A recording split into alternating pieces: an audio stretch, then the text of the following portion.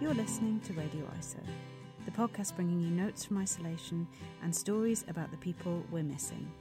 I'm your host, Emily Sargent. Today I spoke with chef Selen Kiazim, who owns and runs acclaimed restaurant Oklava in London, and which, because of the pandemic, has recently been forced to close its doors.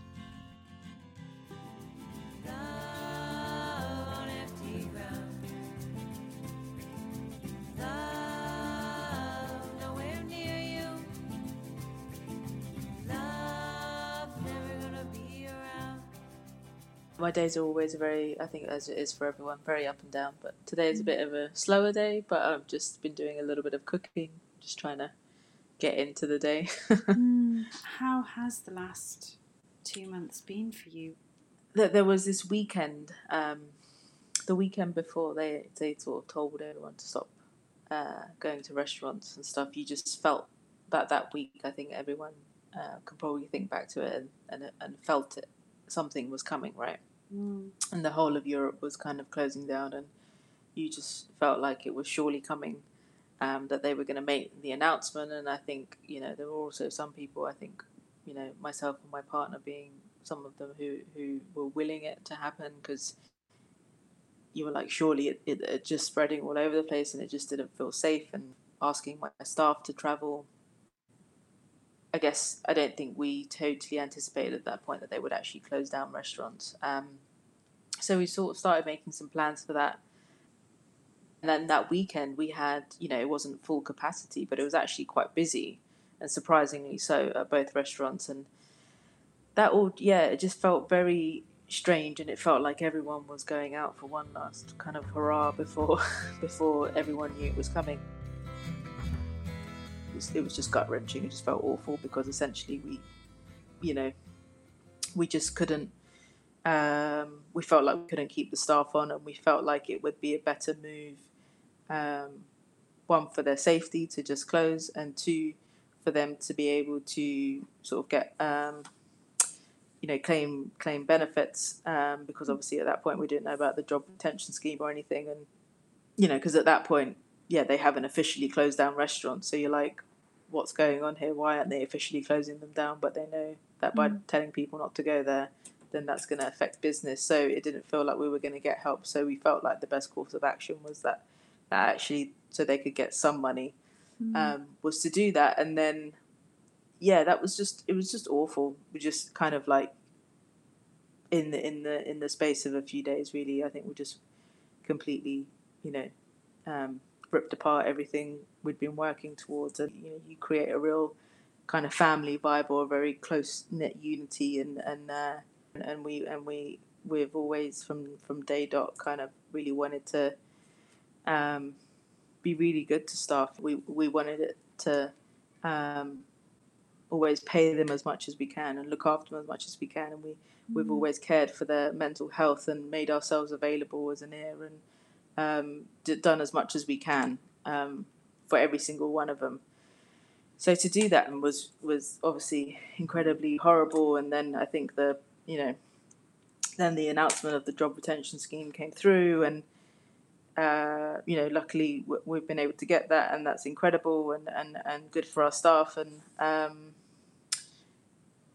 I think, but that first couple of weeks was really, I think once we got that out of the way, and that week out of the way, and just, every day kind of being in floods of tears and not knowing what to do, or what to say to anyone, I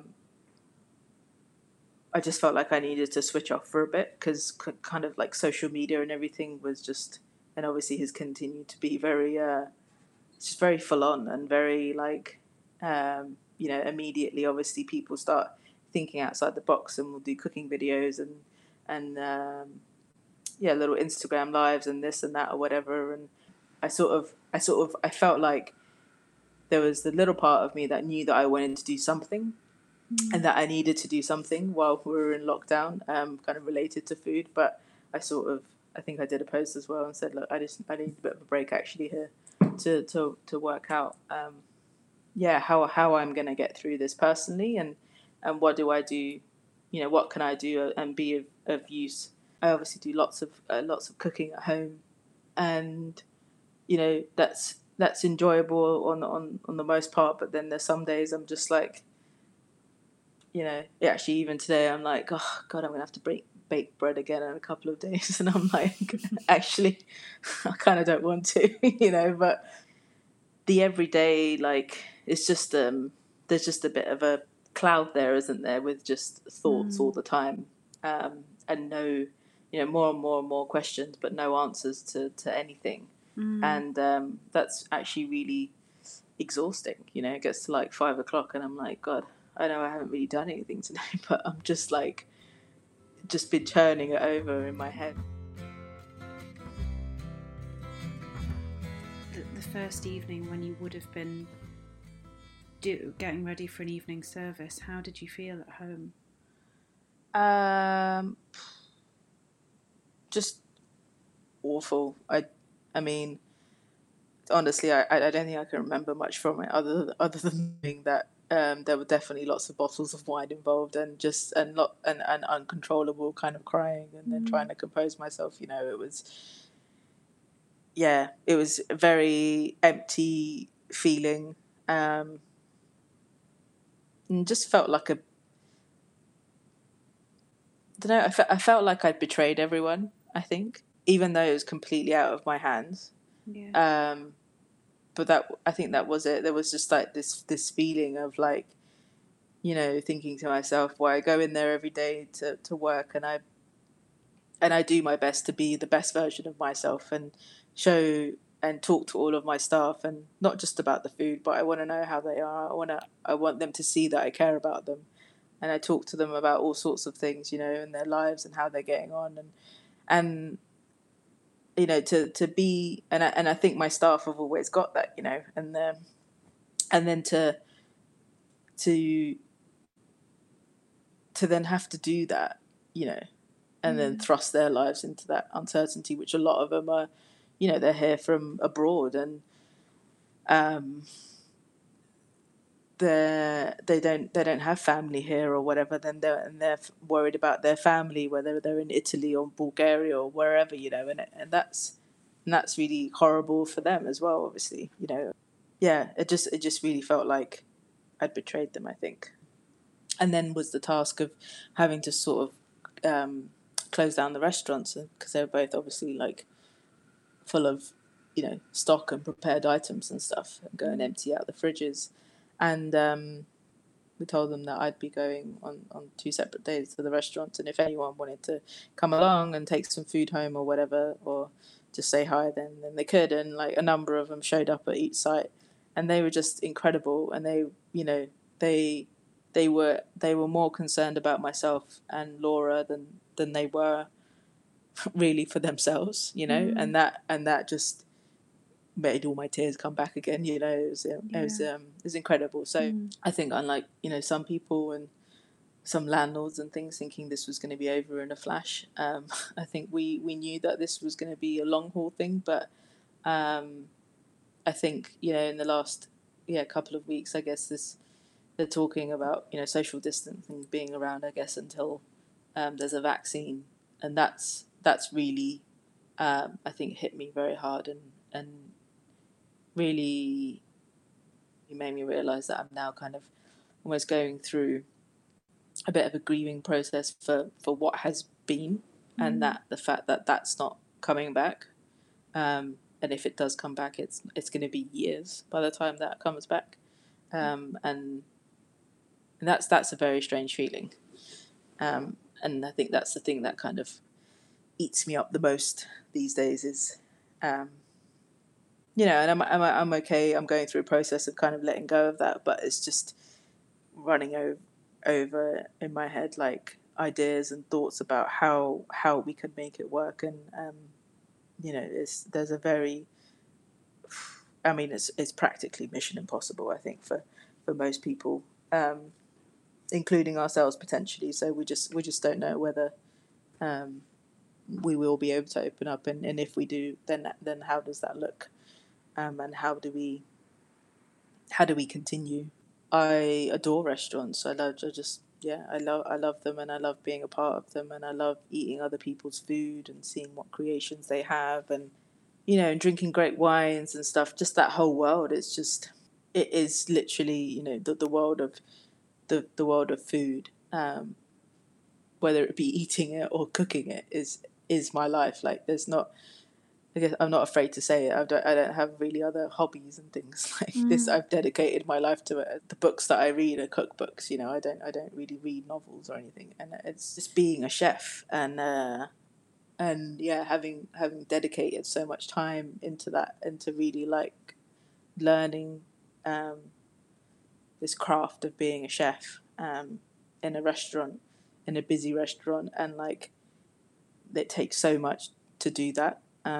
And there's, the excitement and the thrill and the adrenaline that you get off of that when you know that you're doing it right, and you've got happy customers, and you've got a team who are just working like clockwork, and everything is just like sailing. There's no feeling like it. I love cooking at a very amateur level, but it's the time at which I'm starting to cook every day feels like it's getting earlier and earlier. So I'm sort of starting my evening meal at like 2 p.m. and thinking, "Ooh, I'll make a slow cooked something." Yeah.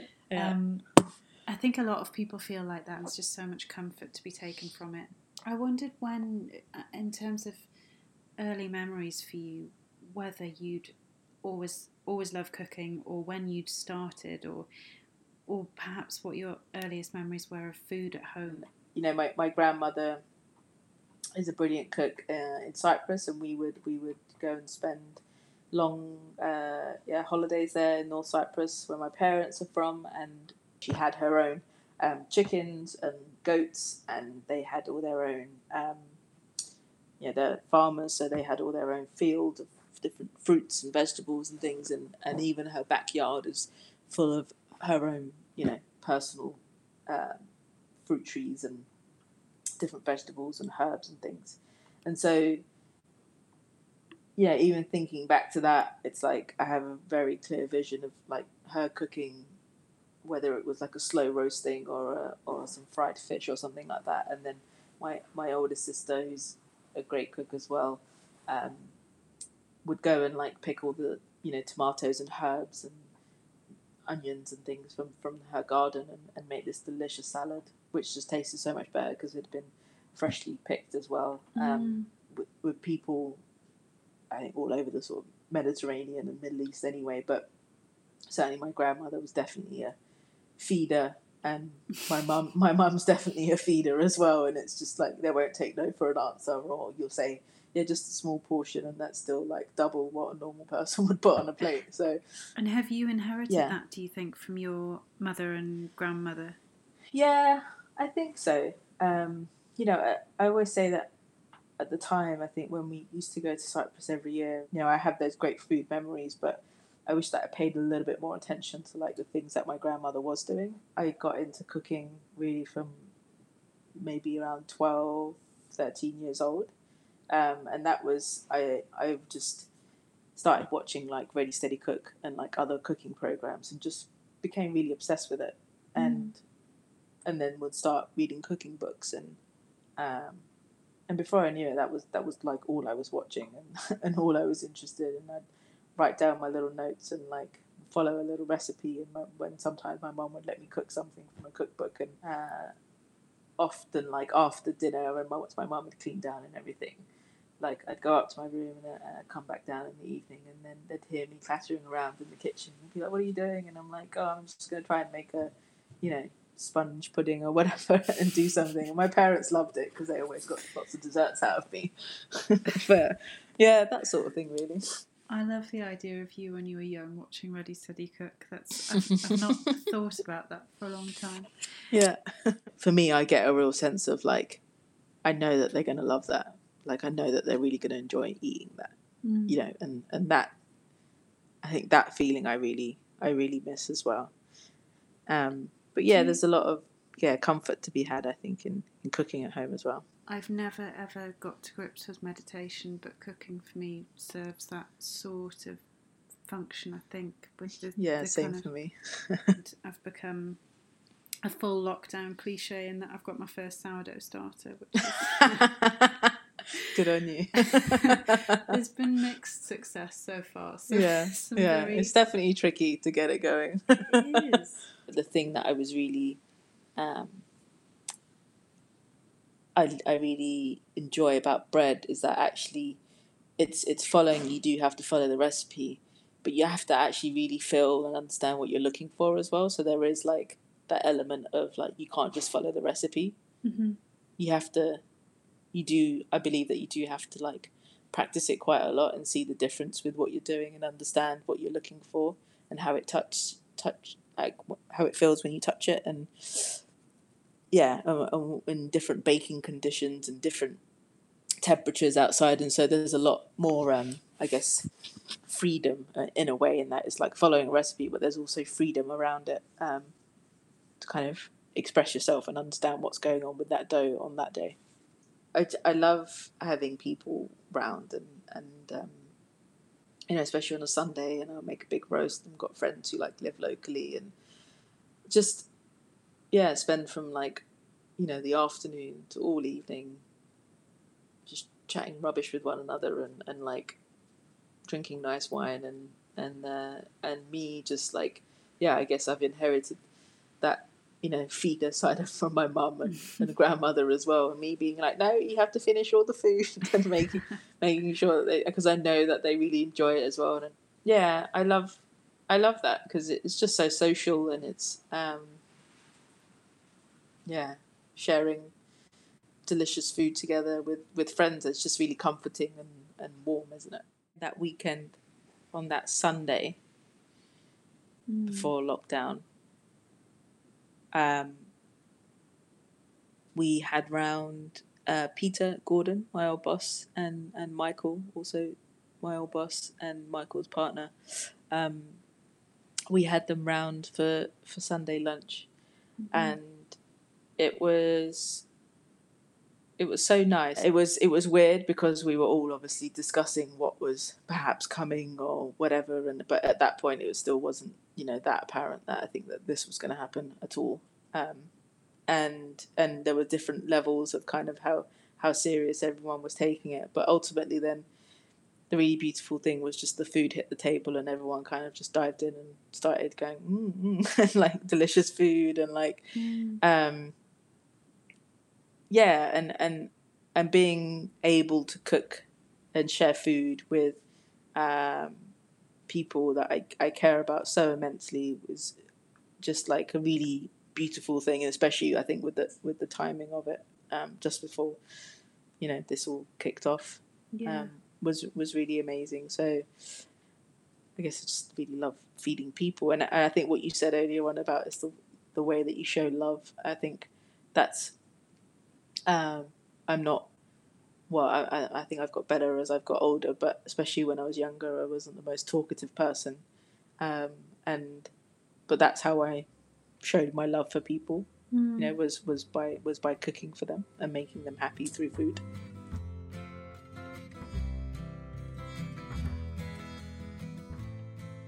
I remember writing the book, and then I'd sit there with Mum, and I'd be like, right, so what do you put in your dolma filling? She's like, this, and this, and this. I'm like, okay, so how much of that do you put in? Well, this much, like, she's showing me her hand, and I'm like, well, that's not a measurement. I'm like, what about a cup? Could we put it in a cup? Yeah, but it's not that. And so we would just like go around in circles. So I worked out quite quickly it's actually impossible to, and even worse with my grandmother, to try and get a recipe, because they just do everything by eye. So for my grandmother, the thing that I'd say the most is her bread, which she was spice with her own Baharat spice mix, and so we were doing, we've done that since day dot at Shoreditch. We would bake our own bread there, and then obviously with opening the bakery, then we turned that into a sourdough version of that bread, and that that bread means a lot to me. It's because there's a lot of things that just go hand in hand there. I think the clearest vision that I can have of my grandmother is like making that bread, and she would never just make a few loaves. She'd make, no joke, about 20 or something, because they make enough to just like last, and they have it with every single meal. And my grandfather would eat like a loaf to himself. I think it's probably throughout a day. Yeah, so there was the process of her making it, and then also the way that she baked it was in her wood-fired ovens. So she had these 2 clay ovens in the yard, and she would bake the bread there, and that, like, I remember so well. And those memories are very, like, those core memories are very integral to what we've created at Oklava. I knew that I wanted to make that bread. And whether it be like when she would freshly bake it and would have it, like, you know, super hot with lashings of butter, or whether it was a memory of kind of getting to the village late at night after all day traveling there from the UK, and then waking up in the morning, and she'd cut a few slices of it and turn it into toast over an open flame, and then give it to us with, like, her strawberry jam, which is just out of this world incredible. Like, that bread just has so much meaning. So yeah, I think that's probably, like, almost most important recipe really in my life. It's making me so hungry hearing about this. I mean, particularly my favourite food in the world is bread, and so to hear this amazing description of it. Every even if we were, I don't know, going to do something else in that evening, there's always food involved, right? And that really dawned on me, I think, a few weeks ago, and I was like, wow, like that's really intense. Like, it's not only my job and my restaurant and my business and everything, but that's, like, personally, like, all the fun things in my life.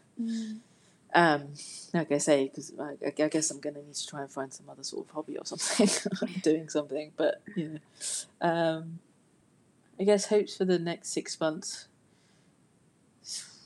It's quite tricky because I think I'm going through a phase where I'm just not very hopeful. I think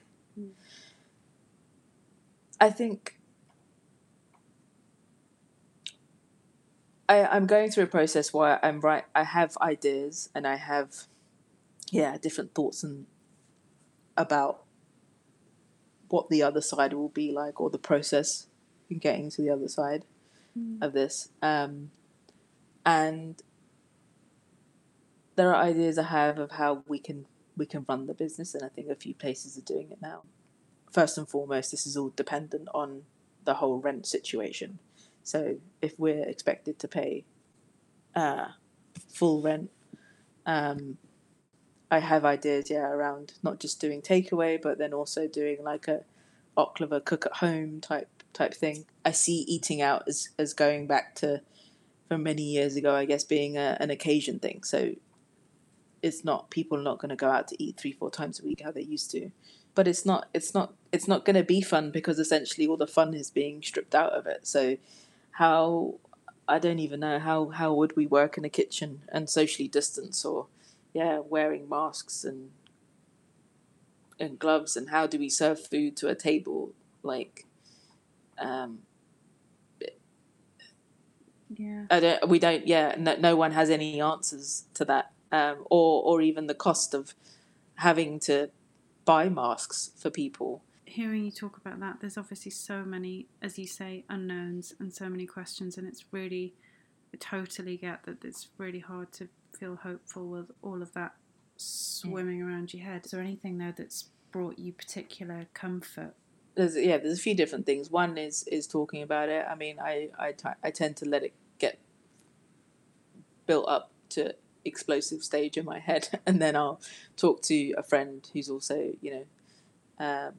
in the business, or my girlfriend or whatever, and will inevitably, if you get it out, you kind of feel better about it. And then I guess the other thing the thing that I've started doing, there's one thing that I've started doing which I've never done before, which is yoga. I'm following Adriana on YouTube, and I'm really enjoying it. Actually, it took me like a week or so to kind of get into it, and it's not like I'm not like I love it, like let me roll out my mat, I can't wait to jump on it, but I'm just like I'm more like I just find myself doing it every day. Yeah. And whether I do it in the morning or in the afternoon, and it's quite comforting, and I know that it's, you know, making my body stronger and helping for that little while that I'm doing it. Just thinking about the way you were speaking about your the other staff that work at the restaurant, whether there might be anything that you might want to say to them. Yeah. God, that's a difficult one, isn't it? I guess the thing that I want to say is that, hey, look, everything's going to be okay. And I don't know, yeah, how that's going to happen. But it will. And I think that's the thing for us all to hold on to, right? It's just, everything will be okay in the end. And for them to know that, you know, Laura and I will do everything that we can to protect them and to look after them and to try and make sure that they have a job there. And further than that, actually, not, I mean, yes, a job is incredibly important, but it's, you know, and I think that they know this, but if they don't, then we're here for them, whatever they need, even if it is just an ear and to talk about things. And I think I'd want to tell them that they'll always be a part of, have been or continue to be a part of something very special at Oklahoma, I think, and I hope that they've kind of they feel that too.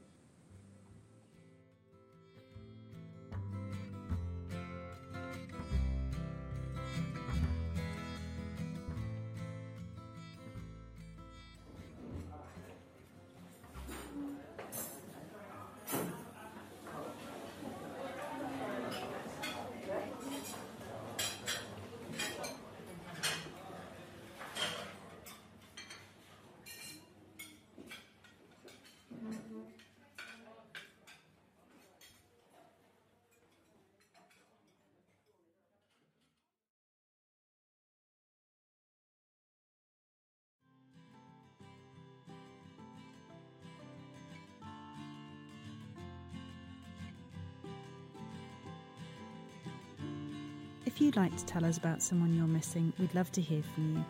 Get in touch at radioisopodcast@gmail.com or on Instagram @radioisopod.